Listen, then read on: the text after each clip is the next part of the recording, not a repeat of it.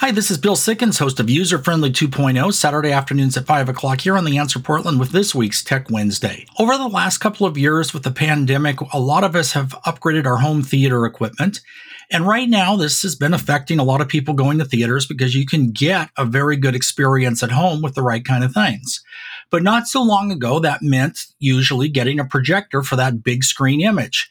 Is this still the case, and is it still worthwhile doing? Are projectors even still a thing? This type of technology has changed over the years, and you actually can still buy a home theater projector that's capable of 4K or in some cases even higher.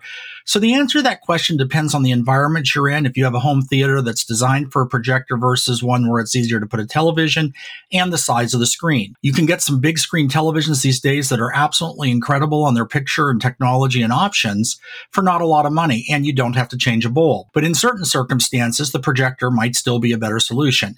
Check out User Friendly this Saturday at 5 o'clock as we dive into this.